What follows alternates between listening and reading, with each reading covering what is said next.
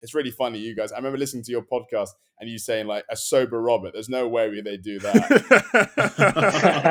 And sending it to Conrad and being like, okay, well, these guys, they're going to be disappointed.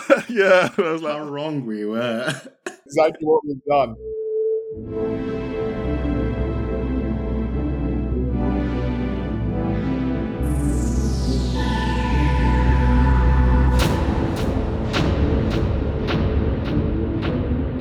hello and welcome back to the Popcorn for Dinner podcast. And welcome to Berlin, to Oxford. Like, it's a full excursion episode. Today, Ayo and I are talking about episode 5 of Industry. Written by co-creators Mickey Down and Conrad K, and directed by Caleb Femi. We have Mickey Down and Conrad K on this episode, so you can just skip to that if you want. The timestamp is in the description. But before all that, joining me to talk about episode 5 and preview our interview is my long-lost brother who's been hiding in the kitchen in Berlin. It's Ayo Indem! Ayo, how are you doing today? I'm fine, bro. The kitchen is sweaty. They're working me. But you know, it's just like the bear, so I love it. Okay, that's not. I don't know if that's a good recommendation. Ayo, we got to speak with Mickey Down and Conrad K on this episode. That was insane. It literally just happened. I'm sweating. What was happening? I was like, yeah, guys. Yeah, it's a great conversation. They were very, very generous with their time, very forthcoming in the discussion. Lots of just interesting bits. A thing that happened in episode 5 that I didn't even know had happened until we were speaking with them, and they were like, "Oh yeah, this is what this meant and this was." So that's very exciting. We got to do some football trauma talk towards the end. So yeah, but this, if you've listened to this episode, obviously, hopefully you've watched episode 5 of Industry. This is a very tough episode in our opinion. It's a great episode. I think we loved it. I think it's one of the best of the show so far, and I love the episode, but the way you love things are depressing. Hey, what do you think of this episode? Yeah, so this episode was a lot, bro. I'm not even going to lie. I did not have fun watching it. I did not have a good time watching it. It was really tough. But I think it was good. Mm-hmm. It was like, like bitter medicine. Yeah. That's how it felt. Yeah, I was like, oh, this is probably the first time I felt bad watching Industry. Yeah. But I was also like, these are just incredible scenes and incredible acting and an incredible show, and this is so good, but it's painful to watch. Which is like, I think if you guys listen to the interview, Conrad and Mickey were like, they knew this was a swing, and I think we agree that it's a swing that paid off. It was definitely a thing that worked out, but you can't deny the fact that it's a tough pill to swallow. If you're someone who's listened to this podcast run on Industry, you know that I've been dreading Robert's eventual relapse. So for a fact that happened in this episode as well, it's also, I've also been hoping and anticipating the Robert and Vinicia connection. Yeah. So it's a bit of like push and pull. I don't know what to take. Yeah, it was good and bad. And you were right about that pairing. It was quite cute. I didn't see it when you were so saying good. it. Yeah, it was okay. I'm when happy. you've been saying it from the first few episodes, I was just like, what is this guy on about? Well, you know what? As you know, I'm trying to write my own stuff, so maybe I'm on the right path. Yeah. But yeah, we're talking off air. Let's talk about the beginning of this episode, because Okay. I think I need to talk about that. First of all, I love the title card in this episode. Yeah, I love that it comes immediately as the they're musical giving- cue. Yeah, Yeah, the music, the title card, the actions that are going on the screen, all great up until the point DVD starts talking. Why is he talking? It was not nice. Well, as in, He like, needs you mean during sex? He needs to stop. But needs to stop maybe his he's sex someone talk. that don't kink shame. Maybe he's someone that I'm likes dirty kink talking. shaming him because I did not like it at all. Well, that's what he does. DVD, stop it. Well, stop kink shaming. Just quickly before we go into the interview, did you have any overheard lines that you liked from this episode? I think there was only one at the end where Rishi says that she calls me her chutney prince, and Bro, Rishi was on one this episode. he was really good. Rishi was he That calls floored me, yeah, and then he's talking about how she found his was he her that calls him or her dad? No, it was her. Yeah, and how she found his Viagra. Yeah. I think another thing that obviously lots of them we didn't catch because of subtitles, but something that he calls DVD digital versatile disc. And he says, like, are you throwing money at this Christmas? And then David is like, what do you mean? It's like, are you going to pay for sex? Yeah, I think there's a lot in this episode. A lot of back to earlier themes from previous episodes, but just like seeing all the characters finding out more about their lives and who they are, and us seeing who these characters are. Harper's brother has a lot of choice words to her, calls her a narcissist, calls her selfish, and things that, like, you can really see how they hit her. Yasmin is on her privileged bullshit this episode. Like, when she says, feels good to be back on the continent, I'm just like, Yasmin, what are you talking to? That's my babe. Harper has never left. Harper has been to, like, London and Wales. Like, she is never, like, what are you talking about? But yeah, Jackie's incredible this episode. She's so in good. That meeting with Anna, she's just so good. No one is bad at their jobs. I think that's what this episode was just showing, man. Like, because Jackie, you just think, oh, she's on the floor and she's probably good at something technical, but she's an extremely good salesperson. Yeah, yeah, that's true. You never, which I guess, yeah, because maybe you feel like, because what does Rishi calls out something early in the episode, a barbarian or something along those lines. So it's like, I can't believe they allow her to still talk to clients, but like, I guess she just knows how to tune it. Like, she says something that maybe to a different client might be like, oh, why are you saying that? But then obviously Anna loves it. Anna chortles. So yeah, I don't want to spend too much time delaying you guys from what you came here for, which is this incredible interview with Mickey and Conrad, who were just great throughout. Hey, is there anything you want to say about the interview before we go to it? No, let's just go for it. Okay, so guys, listen next for our interview with industry co-creators, producers, writers, Mickey Down and Conrad K. And join us again next week when we're talking about industry and we're talking about House of the Dragon. And of course, we'll be joined by Oscar winner Daniel Kaluuya.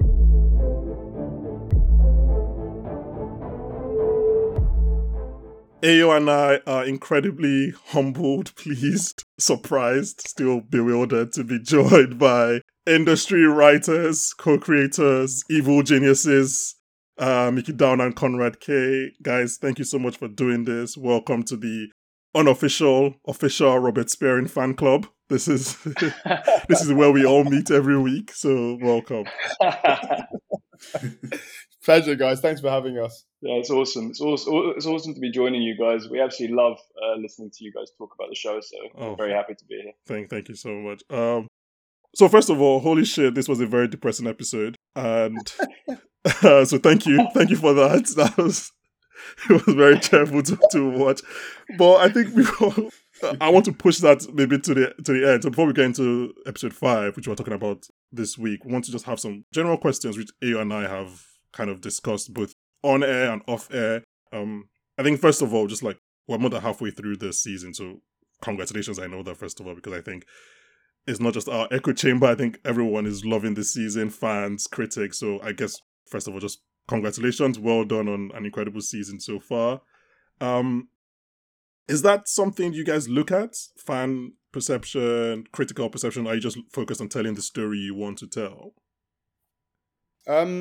Thank you, by the way. I'm really glad you're enjoying it. I'm glad that you were depressed after watching episode 5. That was the intention. Okay, that's good. The fan feedback. I mean, we do check it out. We do read it.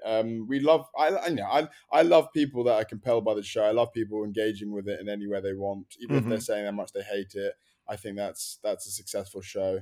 We do. Obviously, it's lovely to hear people say they like the show. It's lovely to hear good critical praise. But we don't try and let it affect us too much.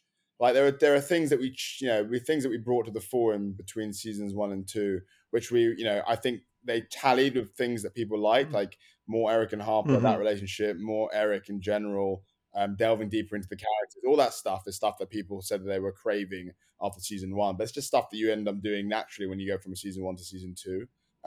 So yeah, I mean, I'm sort of morbidly curious by the Reddit subreddit, which I check out sometimes, and I love seeing people slagging off the show and also in equal measure saying how much they like it. So yeah, I mean, it's hard to ignore that sort of stuff, but I don't think we don't let it affect us too much. The show's also, I mean, you guys probably know this because you're fans, but the show is, I mean, me and Mickey pride ourselves on how dense it is and how detailed it is. And so one thing that is thrilling is from that Reddit or from Twitter is when people pick up on things that, me and Mickey put in either as a kind of a little tiny character moment or like, a good example from episode 3 is, the cover of Greg's book. Like people saying, like, oh, what's his novel about? Like, what's the title mean? And all this sort of stuff. Like all of that, we pride ourselves in making sure that every thing that ends up on screen, every frame has something to say about either the characters or the story. So watching people engage with it on that level is for me one of the most satisfying parts of watching it come out into the world. That's my favorite bit, actually. Like when people sort of not overanalyze, because that's the wrong word, analyze or delve into the minutiae of it. I think that's the best kind of fan reaction, because it's stuff that sometimes me and Conrad just put in there to make each other laugh. The background ADR, for example, like people picking up on what Rishi's saying, and then loads of comments about it. And like I saw in the subreddit people talking, that scene of Charles from episode 3 where he stands up and he's got that bulge in his pants, and I feel like there's like dozens of people debating that. I think we had a whole wormhole about that on the podcast. We had to edit that down. It's like, what is happening? We had at least 7 It's interesting minutes. that you bring up Greg's book, and obviously Not an Exit gets published this season. So I don't know, is that a bit of wish fulfillment from you guys about a certain spec script that was never fully made? Is that that I mean, we wanted to give Greg a fitting tribute in this season, and it's maybe it is a bit of wish fulfillment. It is possible to leave this business and be successful in something else. It's kind of you can attest to that. I wanted to talk about some of the additions you made this season, especially behind the camera. First of all, shout out to Caleb Femi, who directed episode 5. He's Nigerian. We're Nigerian. We have to shout him out. But I'm very interested in 3 other additions you guys made, especially as this season took on a larger female perspective. So can you please talk about the additions of Jamie O'Brien, Bikita Stemusa, and Isabella Eckloff, and how they were the right people to help you tell these stories? Well, I mean, Jamie, I can speak about them all individually quickly. I mean, Jamie joined the project between seasons 1 and 2. She's a very experienced writer with a hell of a lot. She's run her own show. She's also been in numerous writers' rooms. She was very good at giving me and Mickey a kind of more strict American model in terms of a writer's room to follow. And she was a very good she allowed our imaginations to run wild, because the show is a lot of kind of me and Mickey's, I would say, just a kind of fit of creative energy, but she gave us far more of a rigid structure in terms of how to tell the story, a more disciplined story engine, better week-to-week hooks between the episodes, all of the things which, on some level might be quite, expected, but actually me and Mickey had kind of not disregarded, but I think maybe because we were young writers, we were kind of like, oh, we can do this kind of thing where we can be a bit iconoclastic and do something a bit punk rock, and the rules don't really apply to us. And she just came in and said, guys, you have a potentially very good show here, but you need to start following some of the harder and faster rules of television storytelling. And I think, she, forget that part of the process. She was just a brilliant person to have around the show because her energy was so positive. She was, an amazing leader, incredibly good with the actors, and just like a very good foil for me and Mickey in many ways. And then, Brigitte and Isabella, both very different directors in some level, but both very underneath the script, both very engaged with me and Mickey. And, both, I think, the female perspective on the show is very important because, me and Mickey, obviously, on the co-leads in some ways, we have 4 lead characters, but the 2 female co-leads are very strong and they have a very strong flavor. And I think people think they're very distinctively written women on television. And it's important that the input into those characters comes from the 2 women playing them, and the sort of the kind of female creative hand behind it, as much as it does mine and Mickey, because then you get a sort of something that feels like it approximates truth if everybody's feeding in, and it's very collaborative, I think. Yeah, that makes a lot of sense.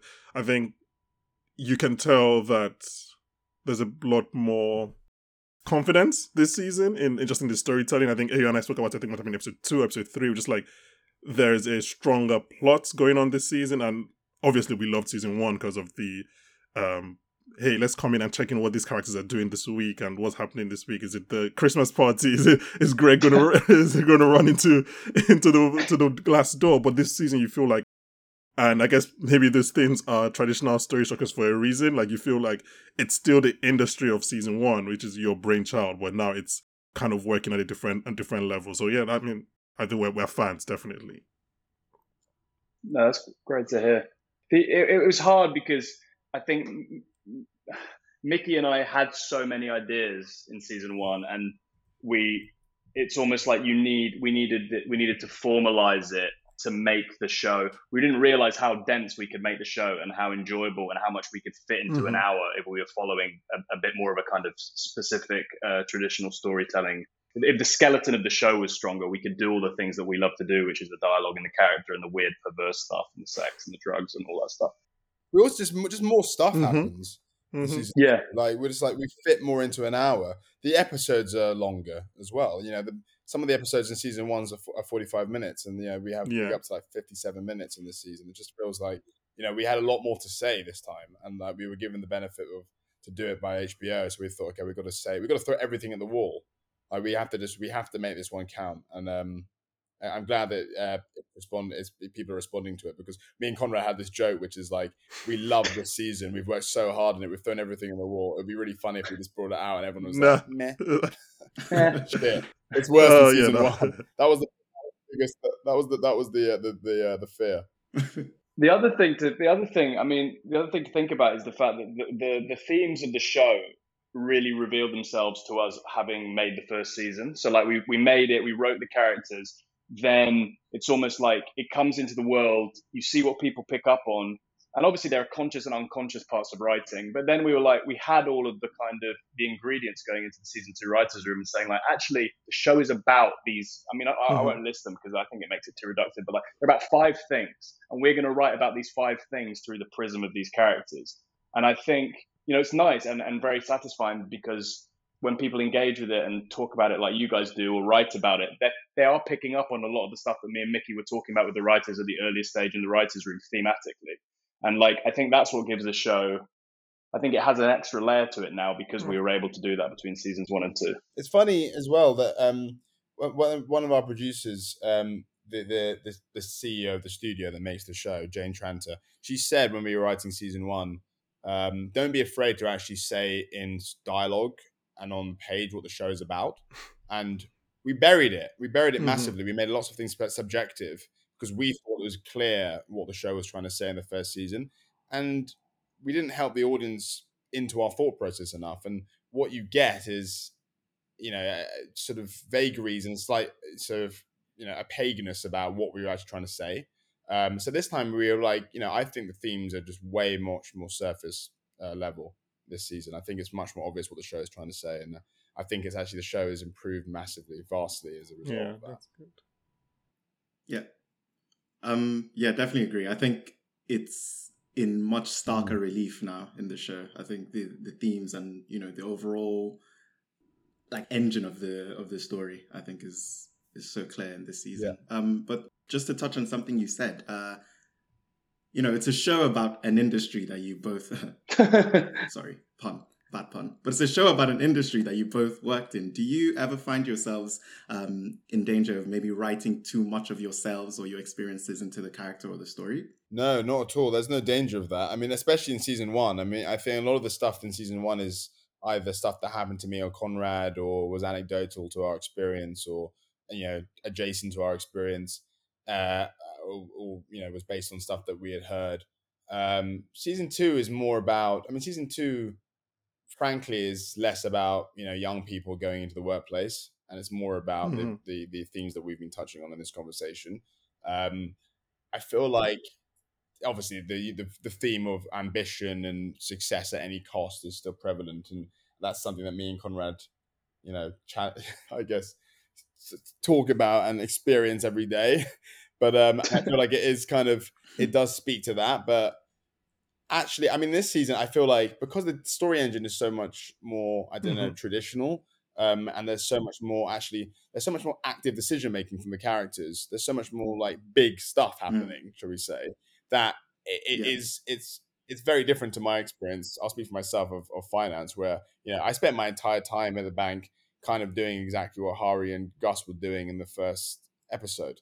sitting behind the computer screen doing Excel spreadsheets and PowerPoint presentations. I was never chasing a client or going on a pheasant shoot in Wales. That was not in my telos for my job. Yeah, I feel like I think like the vibe of the thing that I think, I don't know, is sort of most relatable for me in the show is that, you know, unbridled ambition thing, that like making work your life thing, that the want to succeed, the slight sense of competition of people around you, you know, the vibe of living in London at that age. That's stuff that I experienced, and I think I speak for Conrad, experienced in a similar way in our mid-20s at least. The other, I mean, there's quite a basic, like obviously in season 1 we had the kind of the story engine of Riff and like the kind of will they, won't they make it.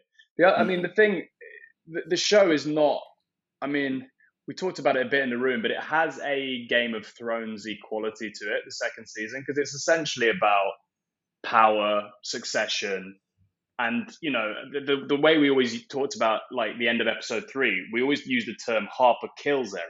It's not like Harper does a trade that it was like Harper kills him. She takes his crown.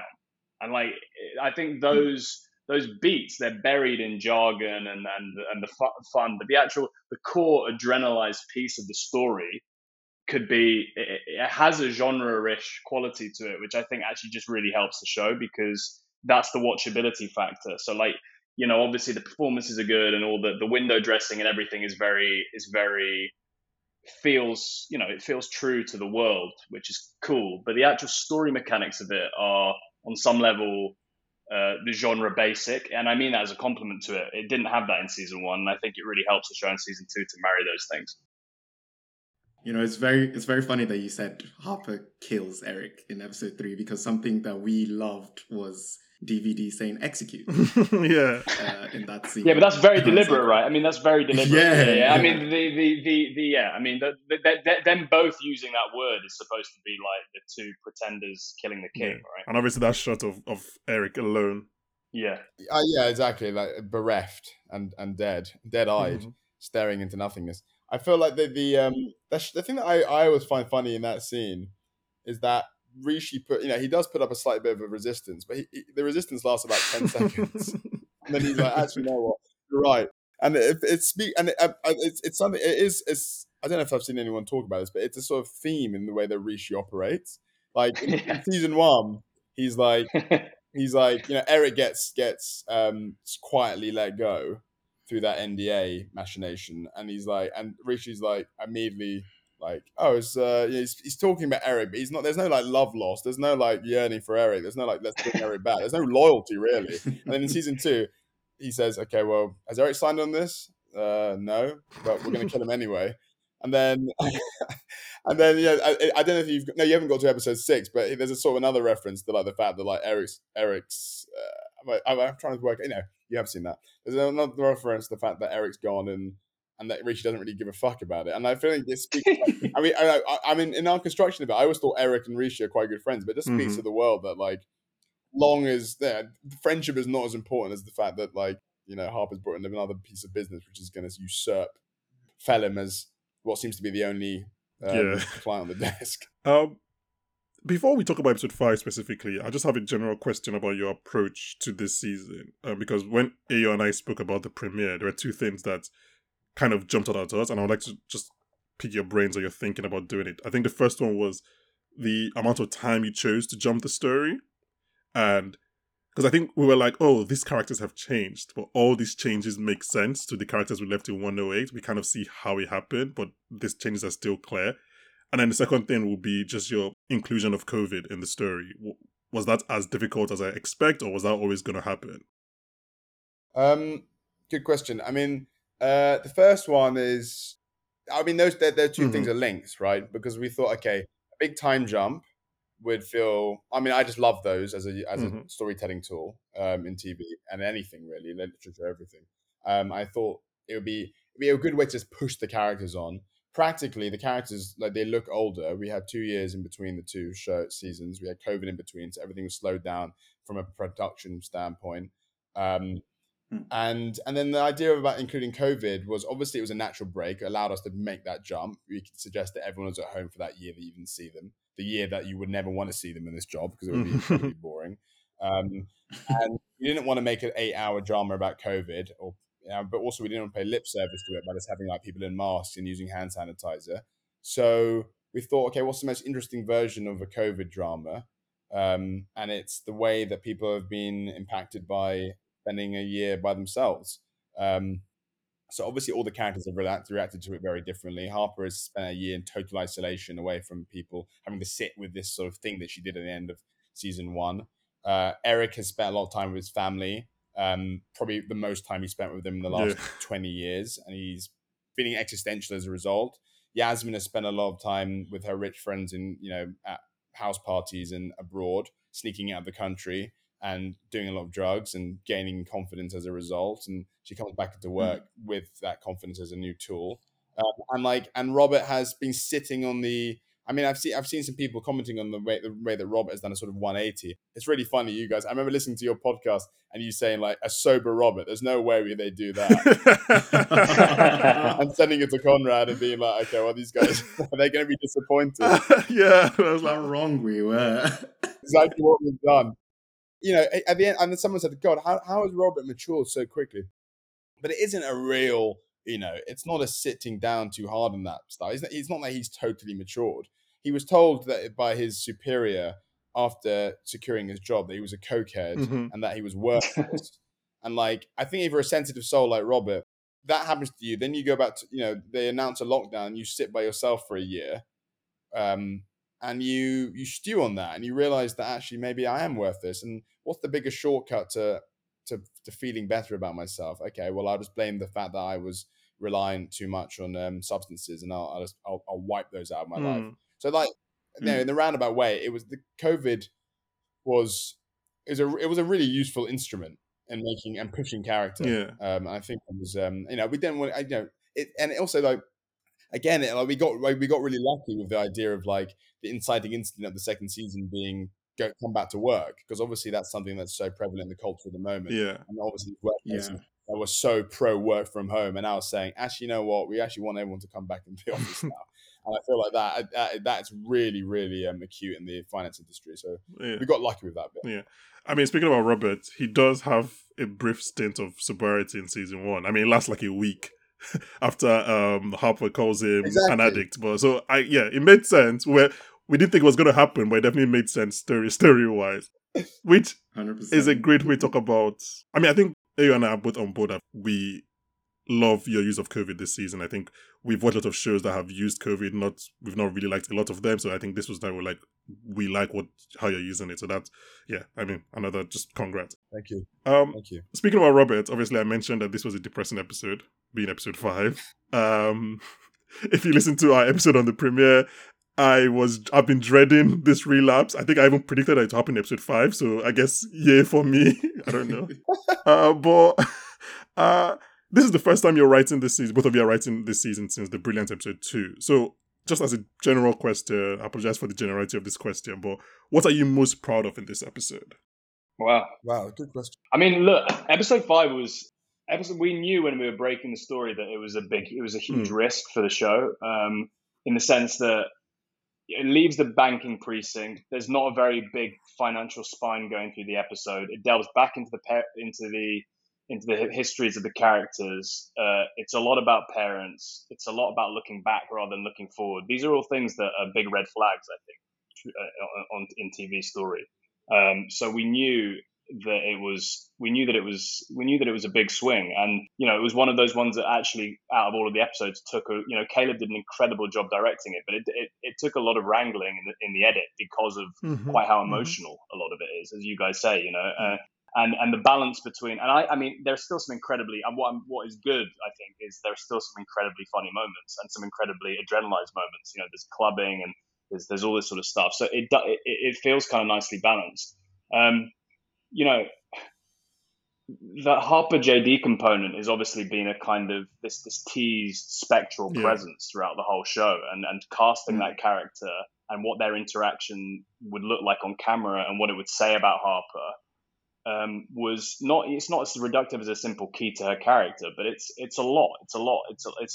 Those scenes were very dialogue heavy. there were not that many of them. You know, there were actually 2 big scenes, and they required a huge amount from the actors because they're incredibly emotive. I mean, I don't know what Mickey's favorite. You're most proud of, Mick. I mean, I would say the way those 2 scenes turned out. I would say, and like I actually think maybe one of the strongest scenes in the whole series, and maybe in my top 3 scenes, is Robert trying to recruit Daphne's character when he's on cocaine, because I feel like that switch in his character and what he's like under the influence of drugs and alcohol again, and the kind of darkness that immediately sort of sinks over him, I think maybe speaks to a lot about the theme of the show in a very sort of distinct unit of screen time. So I think I'd probably say that bit. What would you say, Mick? Yeah, I'd say that I think that's probably my favorite scene of the episode. I really like. I think Robert's story is it's not the lightest in terms of tone, but in terms of actual screen time, it's probably the lightest part of the episode. But I think it's actually, in an episode with a lot of big emotional shit in it, I think it actually is subtly the most powerful bit. I feel that it just I'm proud of again, I think I'm just repeating what Conrad said, but like it's so much stuff in that episode could have gone wrong especially if we didn't have the right actors. Like, Harper's brother, that would have been a disaster if someone that wasn't able to pull that off. Like, it's a very, very big ask for an actor to come in and do basically just like from 0 to 100 in terms of their emotional range, The whole gamut, yeah. and have to play that. And I'm proud of that. I'm proud of that fight between them. I'm proud of the clubbing scenes. Like Caleb, I mean, when we interviewed Caleb for the job, he was like, this is the stuff that he's like, I've obviously he's never directed television before, but we gave him this episode. Obviously, he obviously did episode 6 as well, which is a trading floor heavy episode. But this was the first episode that is really totally off the trading floor. Yeah, we thought it would be a great run for Caleb to try and to do that, and I think he nailed. There's so many different weird spaces in this episode as well. There's Berlin, there's the clubbing scene, there's like walking around the spires of Oxford, there's like restaurants, there's weird Berlin suburbs. Like, there's a lot of different stuff to play with, and I think that Caleb just like brought some. It's like it's emotionally intense and very heart-wrenching, I think, in places, but also has a sort of like subtlety and kind of quietness that I think a lot of the other episodes don't have, and I feel like he nailed it. Yeah, there was definitely a stillness to the episode, which really helped to amplify all the the fireworks that were going on emotionally for all the characters. Definitely. Just to flip the format for a second, guys. And we can ask you a question. What did because me and Mickey are so close to the material that it actually obviously it hasn't you write it, you film it. It's such a long process. Yeah, it's very hard to, and it's not to say it doesn't have emotional power for us anymore, because of course it does. But I wonder, with the kind of cold eyes of having just watched it and never not seen how the sausage was made, I wonder what you kind of felt when it cut to black. Like, in terms of, I wonder what it made you feel about Harper, for example, or what it made you rethink about her or Robert or any of those guys. I think, first of all, I can tell you that when it cuts to Robert on the floor, passed out, I literally said Jesus. Like, I literally said out loud, Jesus. But when it cuts to black, it's depression. I was feeling a pit of sadness. And I think I'm very intrigued to know, I mean, we wanted to ask you, but I think we'd rather not, just to know how this interaction really shades Harper going forward. I like that shot of them in the lift with Eric in the back. It's Eric almost has this almost demure meekness to him in the back of the lift. And again, these are things I'm like, what is happening here? And obviously Harper repeating her brother's words to DVD. It's just like, okay, is this? Yeah. It's not anything. I don't think it's anything that we didn't know about Harper in terms of, maybe it's a bit more cold coming from her brother. I think. Look, the episodes go some way to explaining why Harper is the way she is. Yeah, why she's so focused on work above all things else, other things. Why she is scared of opening herself up to people. Why she doesn't want to pursue, emotionally laden Mhm. relationships. I think that stuff is all in the character before that. This is just sort of shining a light on it for the Yeah. audience. We've seen her upset in a work context. We've seen her have panic attacks because of her work, but we've never actually seen her emotionally react to something to do with her personal life. Like Mhm. all the time she's been upset in the show, it's because she's been unmoored in a work context, or like you see her being angry at Todd in episode 5 of season 1, but it's because he might have done something that reflects badly on her in front of her Yeah. clients. Like Yeah. nothing to do with her work, her life. This is the first time you've seen her like bawling her eyes out about the fact that someone who she loves is rejecting her. Good, yeah. Yeah, I think it's heart-wrenching, but it's all stuff that I think if you've been watching the show, you imagine Harper has inside of her. Yeah. Yeah. It's also the clearest. It's the clearest, I think, explanation. I mean, it's the clearest. What's the word? Evocation of one of the big themes of the show, which is that me and me. We talk about. People always ask us what it's about, and it's like one of our big answers to that question is the price of ambition. And I think you see it across all of the stories. So you see like Robert's relationship with his mother and this idea of trying to get into this incredible university before she died. See it in Venetia talking about the pressure she felt from her immigrant mother and how it made her basically sick. You see the girl who's about to be recruited into the bank, who's basically put all this pressure on herself and sees herself in Venetia. You see JD, who's maybe the purest form of this, who was basically about to be an elite sports star and decided that he was going to opt out of that life, even though he was very close to it because of the cost he had to bear, both the pressure from him and Harper's mother and the pressure he put upon himself.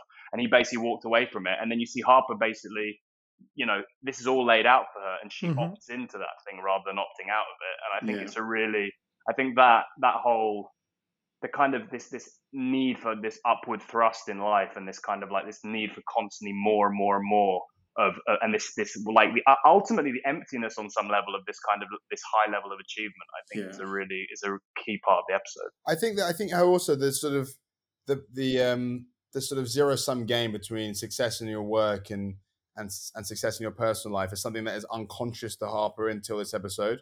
Whereas like when she's that moment in the lift at the end, she's literally saying, I cannot have a personal relationship if I'm going to be successful here. It's like, and DVD, but DVD has, he's none the wiser about what's going on. He's like, okay, well, the girl I'm seeing has gone on a business trip. She comes back and she's like, hardened beyond anything I could ever imagine. And that's her in that lift. That's her being like, okay, well, I'm closing myself totally off from the idea of a fulfilling relationship in this bank or outside of it. And actually, I'm just going to knuckle down and do my work. That coincidence, it's a very deliberate coincidence that obviously that Eric is coming from the Pierpoint, mental health floor that he told Harper to go to earlier in the season. And that's why he looks meek, because at that moment, the door opens, he steps in from this floor that he would have never gone to 6 months ago. He sees the woman he used to the woman who used to sort of be his mentee. He feels incredibly vulnerable in that moment. And she sees his vulnerability, and that meekness, Ken really understood that. He looks like a sort of shell of himself. Yeah. And she sees that, and she's disgusted by it, which is really dark. Rather than ask him how he is or whatever, she's just like, that weakness is not something that or that emotional vulnerability is just not something I'm willing to show the world anymore. She never wants to be that, does she? So no. And she says it. This is not a spoiler at all, because in episode 6 they have a conversation and he suggests that he might have been talking to someone professionally, and literally there's a bit of acting that Mahala does, which is just like she like winces almost at the thought of that. It's like why would you do that? Why would you even tell me that? That's not who we are. Exactly. It's really funny. The way the sort of weird analog I think of it is like the Pierpoint Services floor is like going into a fucking pawn shop. It's like people I just saw like dark glasses. Like I need professional help. I don't want any of my colleagues to do that. That's so funny. Oh my god! I feel like I should retire from podcasting about industry because I didn't even realize that was the floor he was on. I don't know. It's just you said it now. I was like, oh, that was the floor. Neither did I. We got to say it in every interview because it's not clear. I just thought it was his work. It was his work floor. Wow. Okay. Yeah. That explains a lot. Actually. Yeah. No, it's really that was a really difficult thing to do because we basically we knew people would miss it. So if you actually watch the shot again, there is a big sign that says Pierpoint Services, which is obviously quite an oblique thing. I think, Mick, did we put the audio in of it saying it as well? I can't remember. I think, or if someone saying Pierpoint Services, I think we did actually. Yeah, I think we did. Yeah, It's not clear. It's not clear. We had in the version. There was deleted scenes for episode 1 where Harper actually went up to that floor and didn't really engage with it, but you see her in that floor. She actually uses the Rycan app, which Pierpoint have used or to talk to a therapist, and obviously because it's Harper, she doesn't want to engage. But yeah, so when we filmed it, we thought we had seen Pierpoint Services, and we thought it'd be clearer when people see it again in episode 5. Yeah. Well, I guess with the competition they have in episode 6, it probably make it to highlight that was Pierpoint Services, that he's been seeing someone. So even if you miss it in episode 5 and episode 6, you do it. Yeah. Guys, thank you very much for your time. I was going to clear out some space for Mickey and I talk about Arsenal and Gabriel Jesus, but it doesn't seem like that's going to happen. I wouldn't even tell you, man. I Conrad saw me at my very worst while supporting Arsenal. Probably. Oh no, I completely understand because I took the year off last season. Yeah. Banky took a couple breaks. And everybody was like, "Oh, you're not a good fan." I was like, "I'm. This is my mental health. Pierpoint Services. I do not want like this." The thing I always tell Mickey though is that football is so cyclical that you're a Liverpool fan. You can say that. I'm a Liverpool fan, yeah. So it's kind of like it's Arsenal, and like Mickey's got a young daughter as well, who's my goddaughter. Mm-hmm. And like Arsenal, I think Arsenal will be good again in the next 5 years. I have no doubt about that actually. And I think once they qualify for the Champions League, I think Mick will be taking Daphne to I think the so. Emirates. I'm saying that. I actually think I'm going to Arsenal Spurs in October, which will be my first game in absolutely ages. Yeah, just dip your toe in. Don't go on podcast telling people that you're no longer an Arsenal fan, because then when you do come back, it's a whole problem. So delete that bit. Because I want to get free hits as I'll well. bleep it. I'll bleep it out. I'll definitely bleep it out. Steve McQueen, the director, said something about his love of Spurs, and he was like, it was so all encompassing. And it was something that I could not control, which affected my life so much and they were so bad for so long. It was causing me so much depression that he just basically was like, I can't watch them anymore. Yeah. So he retired from watching them totally. I tried. I did a year. I was like, this year I'm just gonna be away focusing on my own thing, and then hopefully I come back better. It takes up a lot of emotional bandwidth, I would say. Even if they're good, like Liverpool have obviously been great since Klopp joined, and it's a fucking undertaking supporting them, because you have to go. I have to go to games. I have to watch every. It's a big part of your emotional. Yeah, but Conrad, it's basically Conrad's second job. Liverpool fan. It is true. It's a lot of. Conrad, you like the sort of wilderness years of Liverpool. You were still in it, but then you were really rewarded by Klopp and that. Yeah, I did. I had my nadir supporting Liverpool was went to we were playing Swansea and it was just at the start of the Brendan Rodgers era or something, and it was like a 12:30 on a Saturday, and it was pissing down with rain, and I was in I was in Swansea. And when Joe Cole was warming up on the touchline, and I was thinking, what the fuck am I doing in my life? Like, this game is on TV. I paid over the odds to be here, obviously, because I can't get tickets through traditional means. And it was a disaster. I remember so well. You sent me a picture of your lunch that day as well, and it was like these chicken nuggets and like a bit of salad, and it was so fucking sad. Oh, Conrad, I get free tickets from work from time to time for Liverpool games because my company supports them. Up. So hook maybe me one up. of these days I'll hook you up. As Mickey says, I paid my penance, and then we were rewarded for a bit. Yeah, and then while you guys are off watching Liverpool, Mickey and I will just be depressed about Arsenal. It sounds like balance. It just sounds like balance to me. No, you guys are gonna have I think Arsenal are gonna have a really good season. I can feel it. Well, we'll see. I have one question that I have to ask. It's something that I made allusion to in one of the first episodes. Is Danny show's DVD based on Drake? On Drake? Yeah. He's based on Aubrey Graham, not Drake. Fair enough. Oh, that's wonderful. Yeah, that's Aubrey from Degrassi. Yeah, exactly. That's the Degrassi era, Drake. Yeah. I'm very happy that you did not break Ayo's illusion on that. He can just go on that for the rest of the season because he really wants that to be the truth. Guys, thank you so much for your time. You've spent way longer than you needed to. Thank you for this show. I'm excited to watch the last few episodes. And then look, it's beyond an open invitation. If you ever want to come back, if you're bored and you want to talk about the show, I want people to know about how much you love making the show, you're here. You can always come back. If you want to, if by mistake, Mickey, you start watching Arsenal and you want to vent, you can come back. Conrad, you're not allowed to come back and talk about Liverpool because we don't support that. But anyway, yeah, thank you so much for this. Thank you so much for your time. And then, I think we're so excited to talk about the last few episodes of the season. Thank you, guys. It's a pleasure talking to you. We love your enthusiasm for the show, and thank you for engaging with it. So, yeah, we'll be back. Oh, thank you. Thank you so much. Okay. Thank you so much. Bye.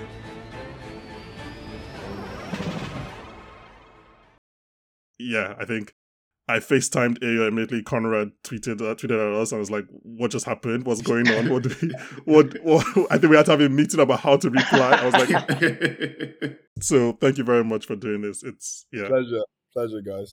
It was in the bathroom in the office when he called. Yeah, I had to run to the bathroom. And I was like, "Why are you at work? Call me back." So no, man, we just obviously it's nice to support you guys as well, and like we love the way you talked about the show, so it was a no-brainer for us to come talk about it with you. Oh, thank you very much. I think what we're thinking, like, we'll just have some general questions and then hopefully get into episode 5. Yeah, I think we have some thoughts about episode 5. If that was okay. Good. Cool.